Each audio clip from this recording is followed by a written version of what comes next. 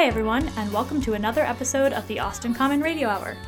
I'm your host, Amy Stansbury, and we're continuing today with our election education series. And in particular, we're going to be talking all about the District 1 Austin City Council election. Now, in case you're not a City Council district map expert, District 1 covers much of East Austin. You can figure out which council district you live in by visiting austintexas.gov/government. Anyway, in case you missed our previous election episodes, here's a quick recap of the things you should know about the upcoming local elections in Austin. First up is that Election Day is November 8th, and early voting starts on October 24th. And this year we have 5 Austin City Council seats on the ballot, and a pretty competitive mayor's race that we'll all be voting for as well. And council candidates in Austin, they don't run with any official political party affiliation. You can, of course, pretty easily tell which party they align with, but it means that there's no primary election. And so instead of just seeing one Republican and one Democrat on the ballot, you're going to see a whole lot of different names. In District 1, the current city council member, Natasha Harper-Madison, is running for re-election, and 3 candidates are challenging her for that seat. And we're going to hear from Natasha Harper-Madison and all of the District 1 candidates in a second. But before we get to the interviews, I just wanted to share a few of my tips for things to listen for, because I know that with so many candidates running, it can feel a bit overwhelming to sift through them all and decide which candidate you're actually going to vote for. So here are my tips. Tip 1. Listen for the issues and priorities that candidates bring up on their own, sometimes without me even asking. This can help you figure out what's really important to them. Tip number 2. It's really easy for a candidate to say they're upset because Austin is so unaffordable, but do they actually have a plan to do something about it? Listen for the specifics and for the candidates who have clearly taken the time to think about an issue. And tip number 3. Think about what you value and then see if a candidate's experience and qualifications matches those values. So, for example, maybe you're looking for someone who has deep roots in the community and volunteers a lot. Or maybe you want someone with experience in government who knows how things work and can hit the ground running on day one. Or maybe you prefer more of an outsider candidate who can bring a fresh skill set to City Hall. Basically, the idea with all of these tips is to think about your values and priorities, and then to find a candidate who matches them best. Okay, let's get to those interviews already. Oh, and for each of these interviews, I asked the candidates to participate in a little show and tell activity. Basically, I just asked them to bring one item of sentimental value or that showed something about themselves as real human people, and then to share it with all of us. So you're going to hear that in the interviews. And if you want to see photos of what they brought, you can check that out on our Instagram page. Okay, for real this time, on to the interviews. First up is Misael Ramos.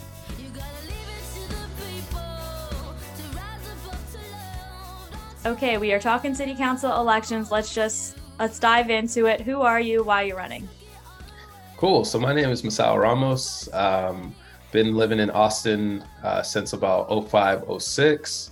I moved out here and actually went to ACC, waited tables, then eventually transferred to Texas State, got my degree. I actually went to work as a foreclosure prevention specialist doing foreclosure prevention work. And basically what that means is I got to help folks mitigate foreclosure and stay in their homes. This was at the height of the recession. So essentially it was a very much needed job at that point.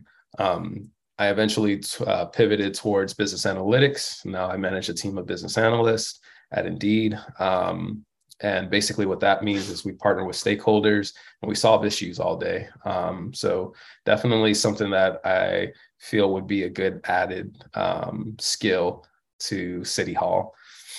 Outside of that, I'm the president of the Blackland Community Development Corporation. We do affordable housing here in East Austin. I'm a part of a couple of anti-displacement advocate groups, and also have helped my neighborhood get preservation status and done some preservation work at the city. And the main reason why I'm running is because everything that I've done so far outside of work in the community, I've actually brought my community with me. I think it really takes a lot of collaboration and partnership, but also time management to be able to bring your community's concerns updates or ideas to the table and actually execute on them.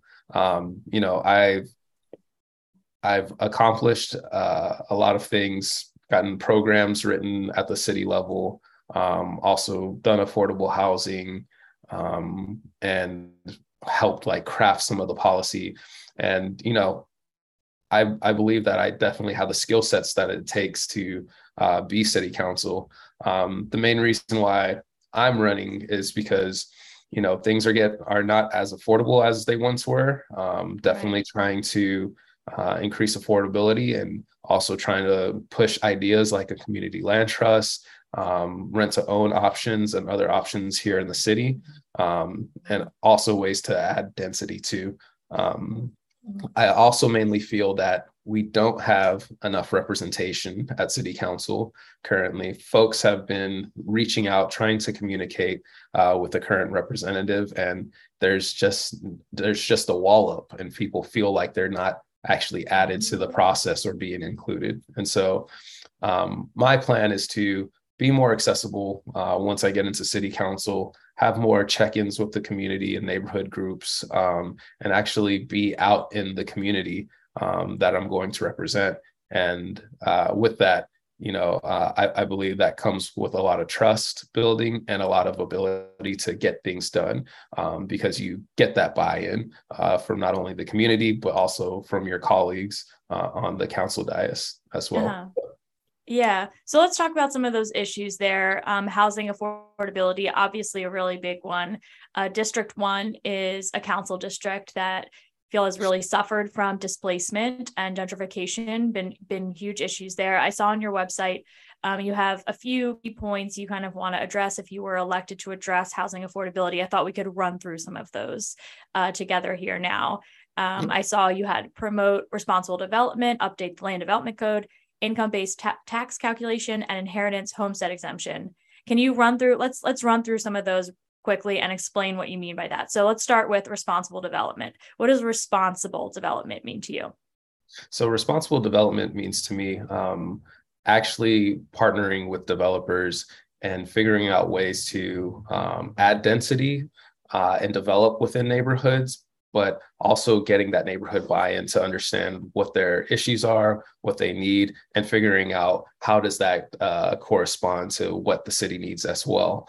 I feel like right now the city and the representatives are pushing agenda mainly from their side, but not actually taking in what the community's wants and needs are. And given the fact that folks on this side in D1 have historically not been able to have access to certain resources, I feel that we should really be looking at trying to address those needs, those wants, and ensuring that we're making a more inclusive Austin here in the East Side. Do you feel like there's a way to really meaningfully engage the community while still ensuring some amount of development happens? I feel like the traditional story here in Austin is that when neighborhood groups get involved, nothing gets built. Do you feel like there's a way to bridge that gap? I do. Yeah, I believe that there's a way to bridge that gap. You know, I find it kind of interesting, mainly because, you know, you have like a lot of community folks who 4 years ago, 5 years ago, they would have said, oh yeah, we don't need a land development code, you know, rewrite.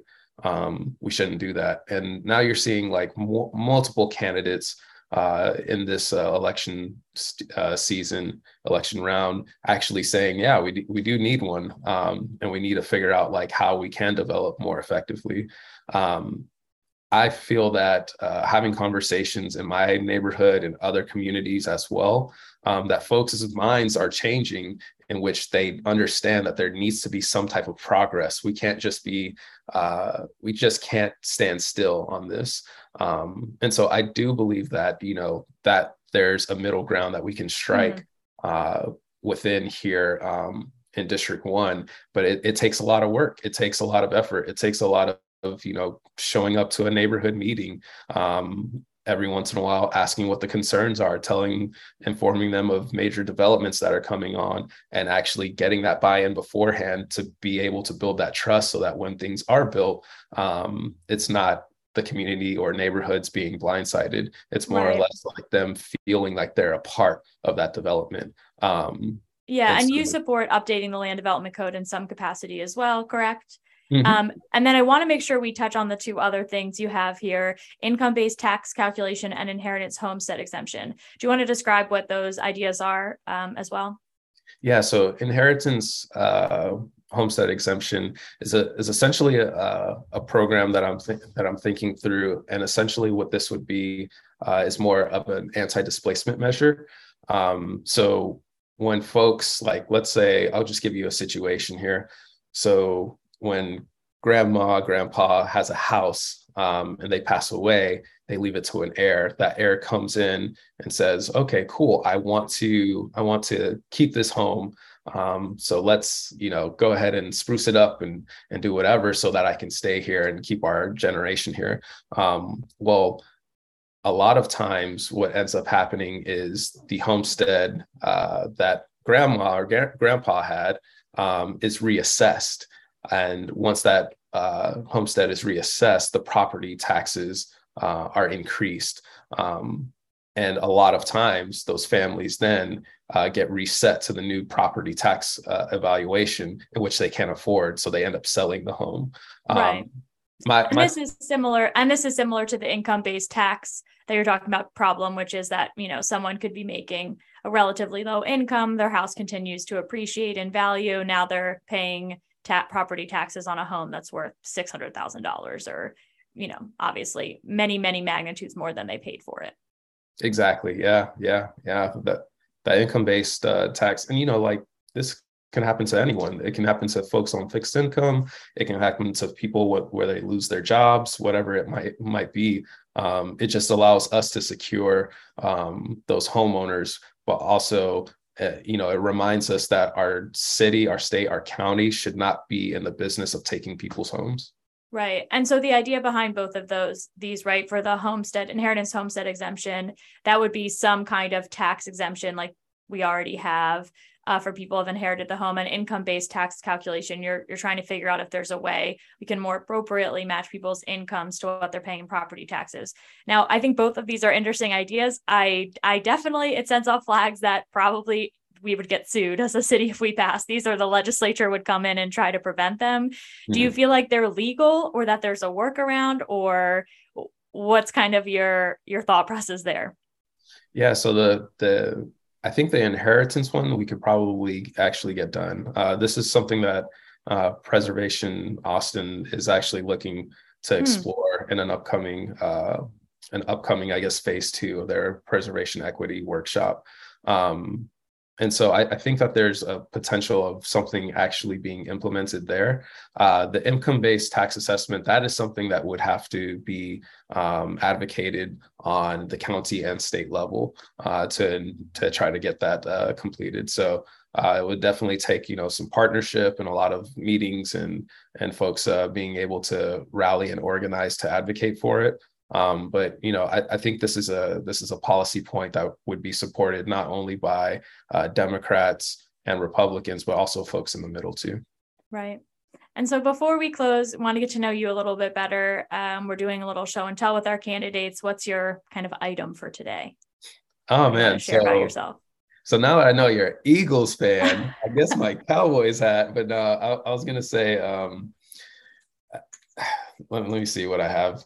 So, this weird egg that I got in I think I got it in Costa Rica. We'll show a picture of this, but it's like it is really weird. It's like a little ceramic egg with feet on it. Yeah. Yeah, it's a egg, ceramic egg with feet and legs, like and I guess it says like you're never fully hatched, so you're continuing to grow. That's how I took it. So I guess art, can be interpreted in different ways. I love it. Well, thank you so much for taking the time to chat and share today. Really appreciate it. Cool. Anytime. Thank you. And that was Misael Ramos. Next up, we're going to hear from Clinton Rarey. Okay, I'm here with Clinton. We're talking city council. Let's dive into it. Who are you? Why are you running? My name is Clinton Rarey, and the reason why I'm running is because I'm seeing everything that happened in California that led to high homelessness, high crime, and high cost of living happening exactly right here. And I didn't want to run or need to run. I have to run to stop this radical policies from coming here and displacing a lot of residents. Okay, so let's talk about some of that. I assume what you're getting here is some of our response to homelessness. Maybe we'll start with that. How do you feel like council has handled our homelessness crisis, and what do you feel like you'd like to do differently if you were elected? So with the city, how they've kind of handled the homeless problem here in Austin, literally Mayor Adler flew to California, Oregon, and Seattle to figure out what they're doing wrong to solve the homeless problem so we don't do it here. But he literally took their blueprint and duplicated exactly what they're doing with the Housing First agenda. And it's a detachment from reality that housing solves homelessness. If that was the case, that California wouldn't have any homeless population at all. And so we got to come in from a treatment approach with a shelter approach as well. So creating a shelter where we can house all the individuals and then work with our local nonprofits and our local systems that are actually working, like Community First Village, the Salvation Army Rehab Center, and then another example just south of us that even California is now duplicating in San Francisco, Haven for Hope. So California came to Texas to figure out how to solve homelessness, but Texas, or the Mayor Adler, went to California to figure out what to do. So just using the systems that already work and stop trying to reinvent the wheel and waste millions of dollars in the process of doing so. No, go ahead. Can I ask, when you talk about sheltering, can you talk more what that means? Because it's like we have a homeless shelter, right? The Arch, and that's faced a lot of criticism. I imagine you're thinking about a slightly different vision there. What do you mean when you talk about providing shelter and treatment services?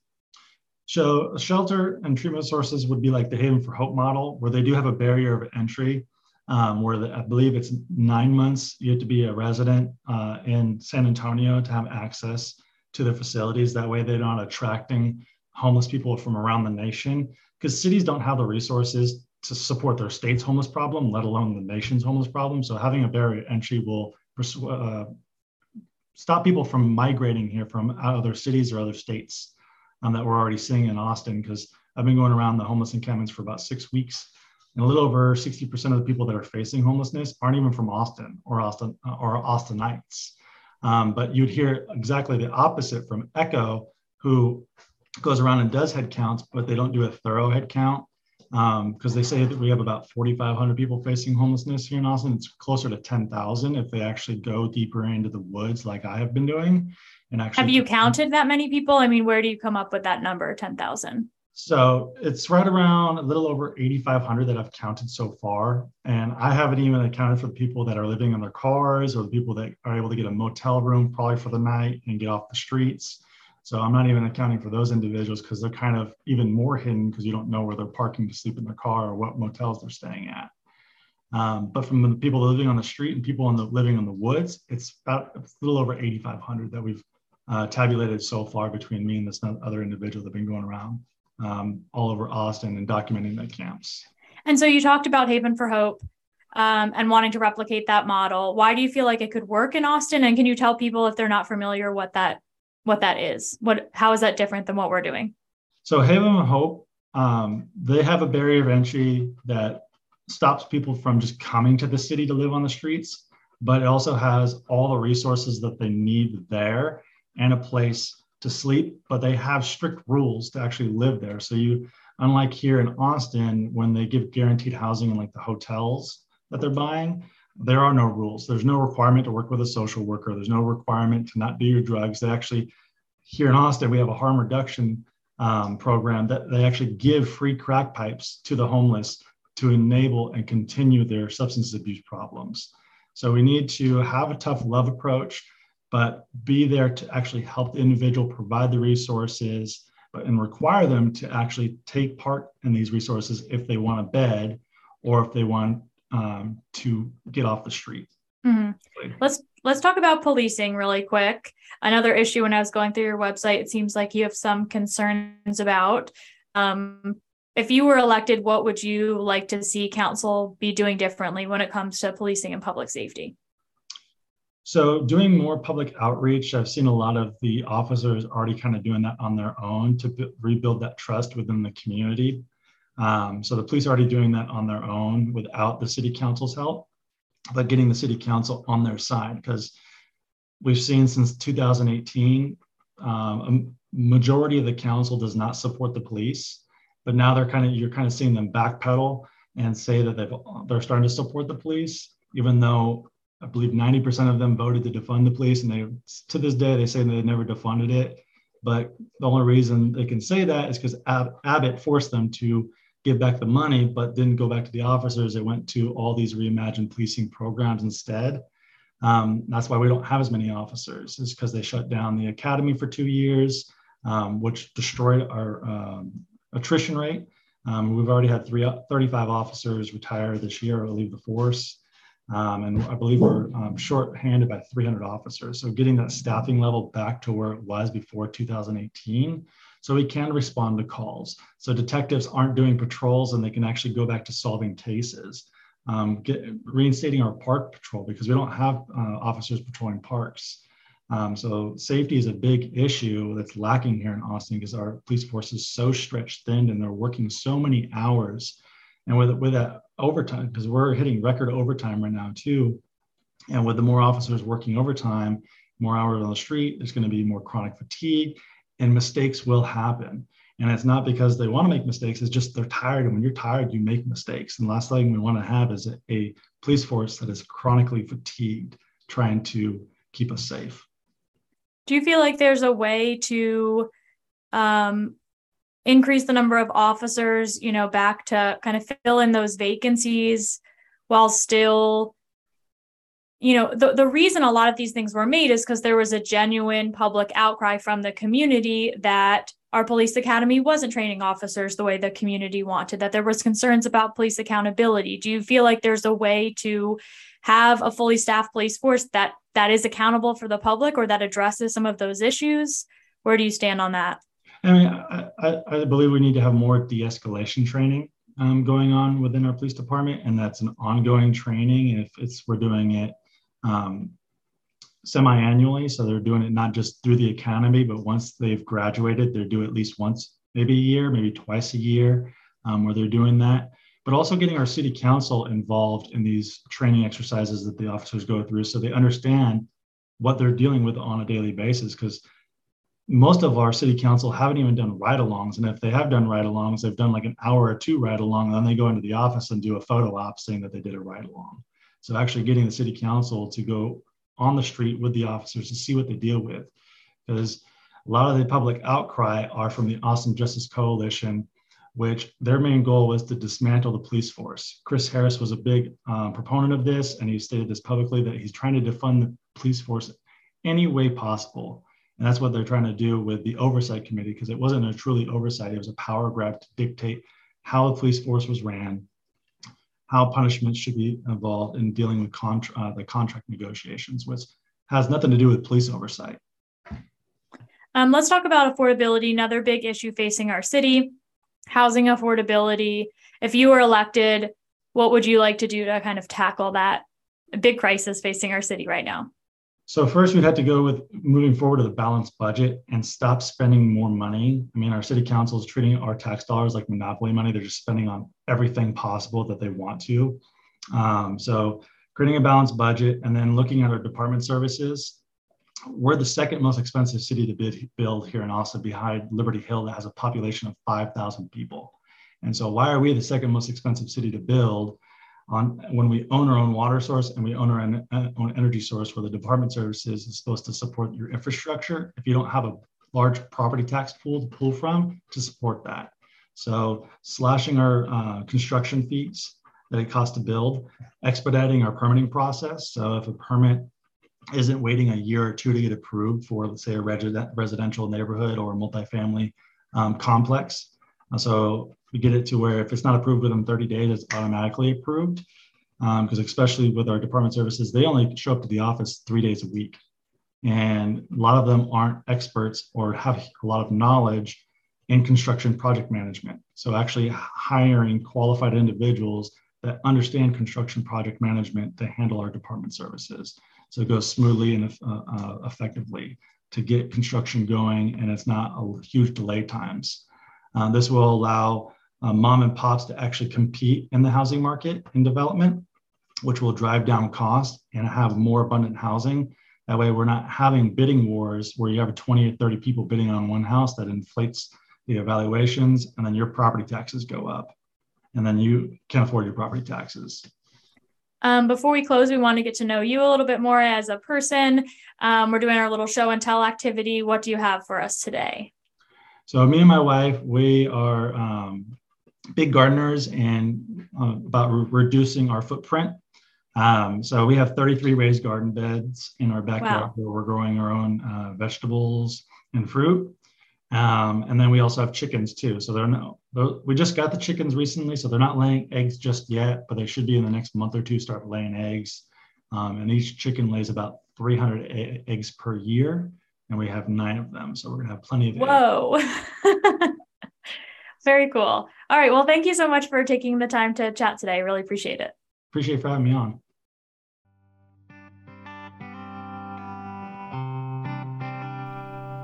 And that was Clinton Rarey. Next up, we're going to listen in on an interview I recorded with Melonie House-Dixon. All right, I'm here with Melonie. We're talking City Council. Let's dive right into it. Who are you? Why are you running? Hi, I'm glad to be here. Thank you for inviting me to this wonderful interview. My name is Melonie House-Dixon, and I am running for City Council for District 1. Why am I running? Very, very great question. I'm running because my community has expressed a great desire and need for in terms of dissatisfaction. They're very dissatisfied thus far with how District 1 has been treated, with us having no voice, with us not with transparency, not being shown, and just being totally overlooked as a community. And so the community right now is looking for someone who can represent them effectively and who will speak for them when the need arises. And that would be me. And when you say overlooked or not being listened to, what do you mean by that more specifically? Because obviously there is a council member representing District 1. That's who you're running against. In part, like where do you feel like these gaps are? What do you mean by not being listened to?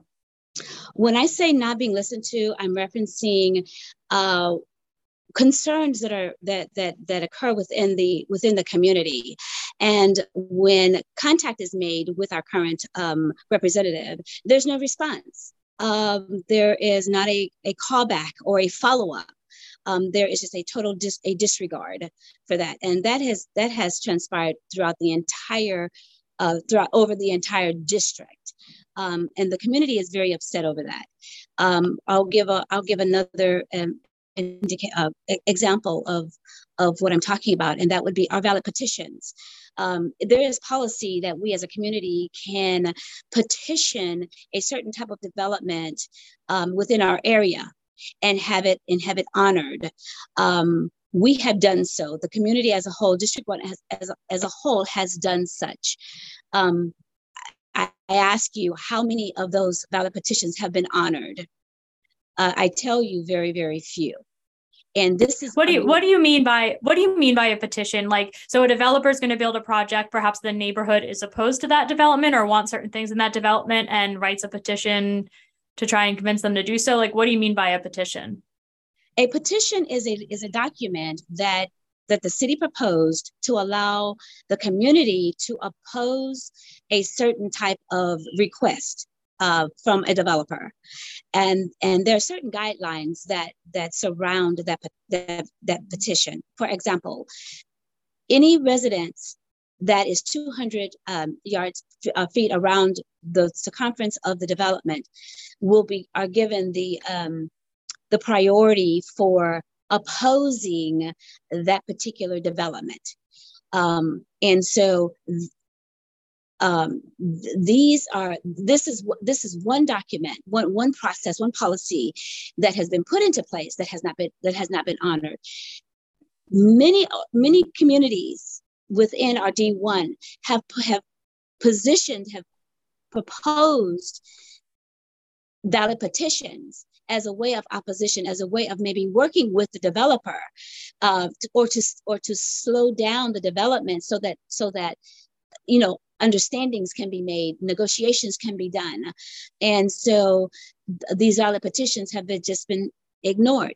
There may be an issue where a community just don't want a 5-story building in their residential neighborhood, and so it's been petitioned. So when that goes through the process, the policy process, then it gets ignored. Yeah. Let's dive a little deeper into that, talk about some of the issues, right? So I think part of what you're getting at here, obviously one issue in Austin, housing affordability.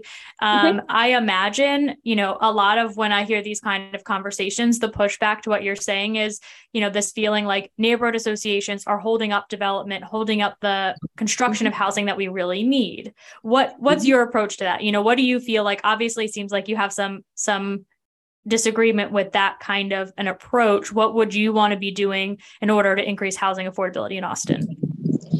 Housing affordability is really, really a very complex issue that we're facing right now. Affordability, let me answer two of your questions first. Yeah. In terms of affordability, we need to look at truly what is affordability. The market rate right now is dictating what the affordability rate is. And as a way of that, and as that continues, the market rate, we as a community are experiencing such things as inequities and gentrification. It's really eliminating and is isolating a certain group of persons, such as our artistic community, our educators, our service staff people, even some of the persons that reside within our local areas, such as some of our businesses. And so with that said, we as a community are not opposed to development. What we are opposed to is the fact of what it's doing to the community, how it's gentrifying, how it's isolating, how it's causing inequities, inequalities within our community. And so we would like to see more equity, more equality across the board. Yeah. So how do we balance this, right? Because it's like what you're talking about here is this fear that when new development projects come in, they displace people because they're expensive. But if that's the case, then how do we build enough housing to maybe lower those market rate prices? Or is it a different model? Like, it seems like we have to build housing somewhere in order to bring that price down, in theory. Or do you disagree with that? And that's only in theory, and I do disagree. I don't think building more housing is going to bring the price down. I think building more housing is going to do just that. It's going to build more housing. You still have to have people to qualify to meet the standards of the building of the new construction that's coming up, and that's what we do not have. So our current system that right now is affording constant rental rates increases or the marketing rate increases. That's something that we should look into, and or if there is a mechanism or a process where there should be some type of negotiating process where the developer and the community could come together, where the developer can actually look at putting something into the community. I know that that's not something that council can get involved in, but that could be something that we as a community can look into and be encouraged by council, not discouraged.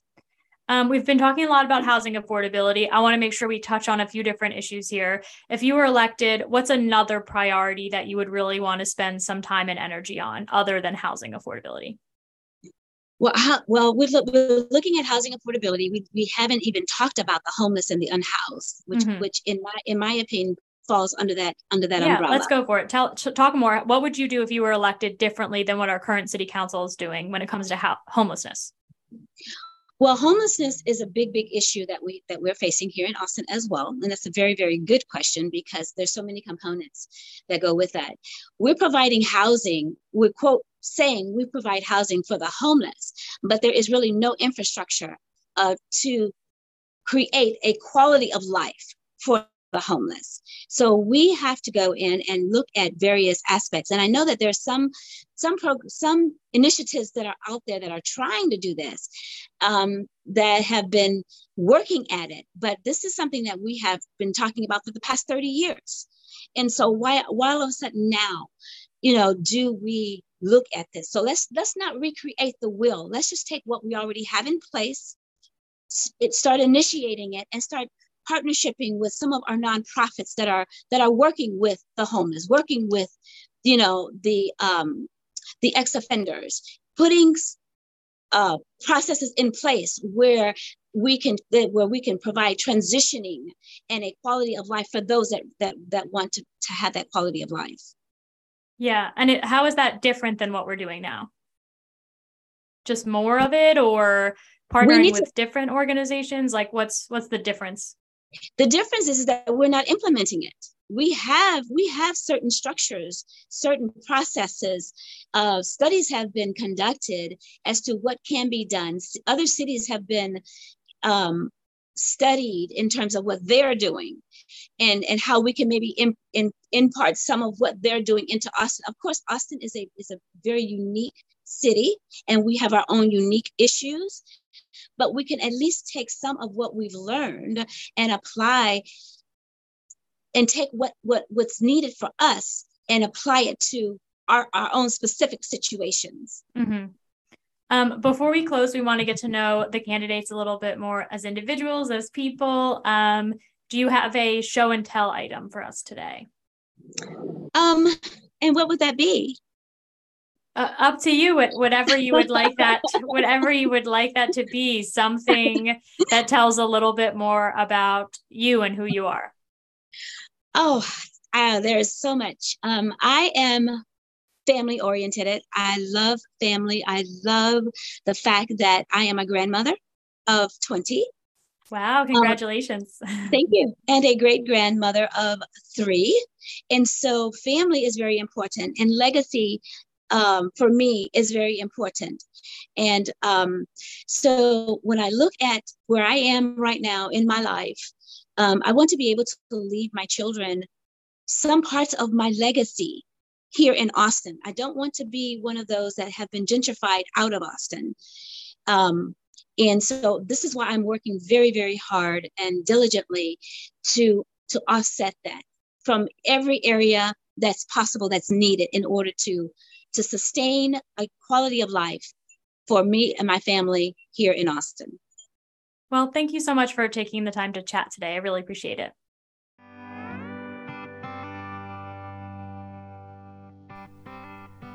And that was Melonie House-Dixon. Next up, we're going to listen in on an interview I recorded with the current Austin City Council member, Natasha Harper-Madison.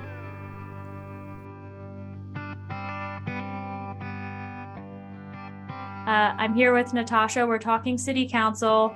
Let's just dive into it. Who are you? Why are you running for re-election? Hi there. I am Natasha Harper-Madison, and I am running for re-election to the Austin City Council representing District 1. In a lot of ways to finish what I started, but in many more ways to take on some of the newer challenges that I know are going to be helpful to my successor. I feel like District 1 is the kind of rapidly changing district that's going to have implications for several council members to come. Yeah. So let's talk about some of that. Let's look back on your, last term in office. What's one thing you're really proud of, an accomplishment that you want to share? And then maybe one thing that you feel like is unfinished business that you're really excited to get into next term if you're reelected. Well, it's a couple of things. I'm really excited about our Northeast area plan. I think if for no other reason, I'm starting to, by way of protocol, help folks figure out how to approach District 1. When you have an area like a District 1 that's been disinvested in for so long, and the opportunity to atone, to reconcile for that disinvestment is not going to manifest itself by way of upfront cash dollars, then we really do have to remove all other barriers. And in my mind's eye, one of those barriers is looking at the elements of District 1 piecemeal, one by one. We absolutely have to look at them like a package.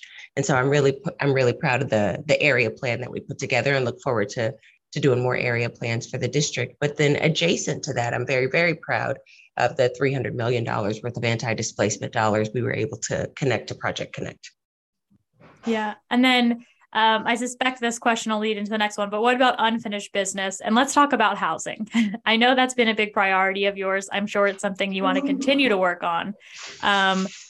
What would be your approach, or what is your approach to tackling housing affordability in Austin? What do you feel like we can be doing next?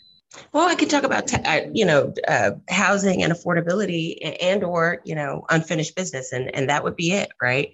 Coming in, I was on the tail end of a long and arduous planning process for the rewrite of the land development code, and had the opportunity to cast what I thought were really innovative, strong votes towards removing barriers to producing the housing yield that we need. And not having had the opportunity to fully recognize that is certainly unfinished business, in which case I'll just move forward with recognizing that without the comprehensive land development code rewrite, we're going to have to do what we can. And I think in a lot of ways, that's really just going to be some specific emphasis on removing barriers to the production of housing. Yeah. You voted for Code Next rewrites. Obviously, that's been held up in the court, so pretty stalled out. What does removing barriers look like then into the future? What do you feel like we can be doing to make it easier for more affordable housing to be built, and more housing in general? Well, I think the way to look at that is, make it easier relative to what, right? We're in Austin, Texas, and the production of housing, the rewrite of our land development code in a lot of ways was stalled because there are folks who are what I call housing hesitant. They are not as enthusiastic about jumping in headfirst to not only take care of what it is that we're deficient on in terms of our housing supply, but get ahead of, creating the Austin of the future that will have sufficient housing. In which case, I'd like to focus on things that we can all agree on that are doable. So some of those barriers that we can all agree on are our planning process. That whole permitting and planning process, I believe, is flawed. I believe it's not as nimble as it could be. While I recognize that so much of the city of Austin's practices and how we approach creating policy is clunky, and there are reasons for that. It's not intended to go fast. That way there's some opportunities to build in fail safes and have some oversight. But things like, permitting processes, adding a year to a construction project, which basically changes all the numbers, especially in an environment like today's, where labor costs are up, construction costs are up, building materials are either up or unavailable. So I think there's a tsunami of complications that are presenting themselves as a direct result of both the pandemic and, just sort of inflation related cost increases. Yeah. And the other candidates that are running against you in this campaign, I think some of them might be fair to characterize have been more in the camp of neighborhood groups who have been hesitant to development and don't feel like more housing can actually helps with housing affordability, and it actually can drive displacement. What do you feel like? I don't know. What's your approach to that? How do you work with those neighborhood associations? What's been your approach to? It's like this constant dichotomy in Austin, right? It's like, how do we build more housing? Not just in Austin. Yeah, and not push people out. How has your approach been to this issue? Well, it's interesting you should ask me that, because it's definitely a part of the suite of options that I'd like to produce to be able to bypass those barriers. And for what it's worth, the the neighborhood association's involvement in the zoning process, I believe can be a barrier, frankly. I think having a group of people without the necessary subject matter expertise weigh in on really important zoning cases is problematic, frankly. And I'm not saying that neighbors should not weigh in. I'm saying that we as a municipality have a distinct obligation to make certain that everybody's speaking the same language. So if we're all speaking land use, but they don't speak land use, how on earth can we ask them to advocate appropriately for their neighborhoods? So when they show up to the table and don't necessarily agree with what our prescription is for producing the yield, but then also subsequently we recognize that they didn't have the opportunity on the front end to be a part of the conversation and learn the terminology and learn what the needs are, then I think, I think that's on us. And it's also, frankly, on that whole builder, developer ecosystem. All of them have a distinct obligation as well to make sure that our constituents know what it is that we're doing and why we're doing it, and not speak directly to folks. I think we just need to equalize the conversation in a lot of ways. And that's something that I'm working on. In fact, I was able to take a study trip recently to the East Coast. I went to Boston and Baltimore and New York City. And, I sort of chuckled when you said this is a problem in Austin. I chuckled because what I'm recognizing is it's not an Austin unique problem. It's a nationwide problem. It's an international problem. Housing is a problem in Barcelona, in Morocco, in parts of South America. I mean, housing shortages and supply shortages are not unique to Austin. And so kind of related, I want to touch on transportation as well. Another big component here, Project Connect, approved by voters in 2020. We're now in this implementation process. Again, we have the component around anti-displacement. What do you want to see council doing to kind of steward this project along, right? There's been concerns like it's getting too expensive, where, the nitty gritty part has to happen now. What role do you feel like you can play in that? It's interesting you should ask that. I think in a lot of ways, the council has direct influence and or purview over certain things. But this is one where I really think we need to be leaning harder on our transit authority and our subject matter experts. I don't think council should weigh in on matters where we don't have that direct technical knowledge. And I, for one, don't. And, not that I can speak for any of my colleagues, but to my knowledge, none of them have training in transportation infrastructure. In which case, I think there's a lot we have to learn yet before we can ask for specific technical items. I think on the front end, something we can do reasonably is go ahead and set up our expectations and the parameters around displacement prevention. And as the project increases in cost, like I said earlier about housing, everything's going to increase in cost, every single thing, based on, some things that we don't have any control over whatsoever, including inflation, including, the financial impacts of what's still going. I mean, we're going on 3 years of a global pandemic. I don't know that anybody will be able to predict what the true impact of the pandemic has had on us. But I can tell you, anecdotally, I'm definitely seeing it directly with my constituents, with small business owners, with big business owners, with people who build stuff, people who are the builders of the stuff. Everybody is being affected, in which case, how can we not expect for a major, massive, transformational infrastructure project to not increase in cost? Yeah. And, kind of tied to all these things, District 1, as you mentioned, is a district that's already suffered greatly from gentrification and displacement, has also shouldered the majority of Austin's affordable housing development. What do you feel like in particular we can be looking at for District 1 in order to prevent even more gentrification and displacement, and preserve, some of the small businesses that have managed to hold on? What support can we offer them as a council? Can you offer them as council to figure out, I guess, how to prevent even more? I'd say that's multi-tiered. And I think the first tier is to be a truth teller, to be entirely, completely honest with our constituents, even when the truth is difficult to hear, even when the truth feels unfair.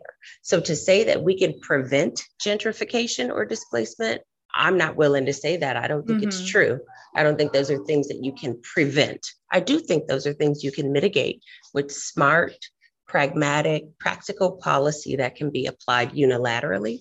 I think those things, definitely include, so for example, most of 183 East to Decker is, very much sparse. There's lots of room for building there. We know it's coming. And so, unlike Central East Austin, which, didn't have much in the way of displacement and gentrification mitigation, we have very few community development corporations in Central East Austin. So I've already put in a request to the city manager's office to determine how we go about creating more community development corporations, how we go about establishing some community land trust, how we go about doing some land banking, and which one of our entities is the most appropriate. Is it the newly formed Facilities Management Corporation? Is it the newly formed Austin Economic Development Corporation? So we are definitely doing our deep dives into research around how to put those protections in place.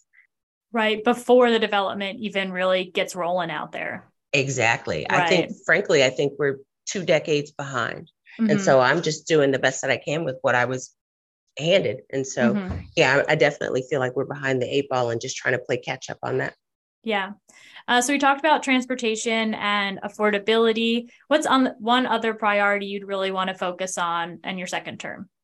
Workforce development. I think for as many conversations as we have about affordability that center around how to make things more accessible to folks, I think we way too often forget about making certain that people earn a fair wage. People should be able to make more money to be able to afford more things. I think one of the largest problems with affordability is that a lot of our constituents don't have great training for a trade field, or the plumbers and pipe fitters or the electrical union. Those are really great professional skilled jobs that not enough of our folks have access to. So I would focus a lot, very heavily, on workforce development to add that economic opportunity component to the conversation around affordability. There are things that we can do to make this city more affordable that don't have anything to do with producing more in the way of access. It has everything to do with making certain that our constituents are more financially independent.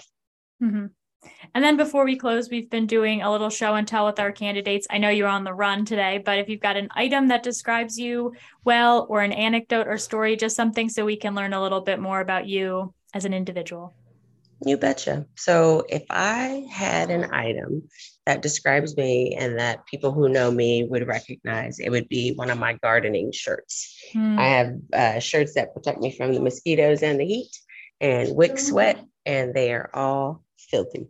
They're they're permanently stained with dirt because I love, love, love gardening. It's my favorite thing.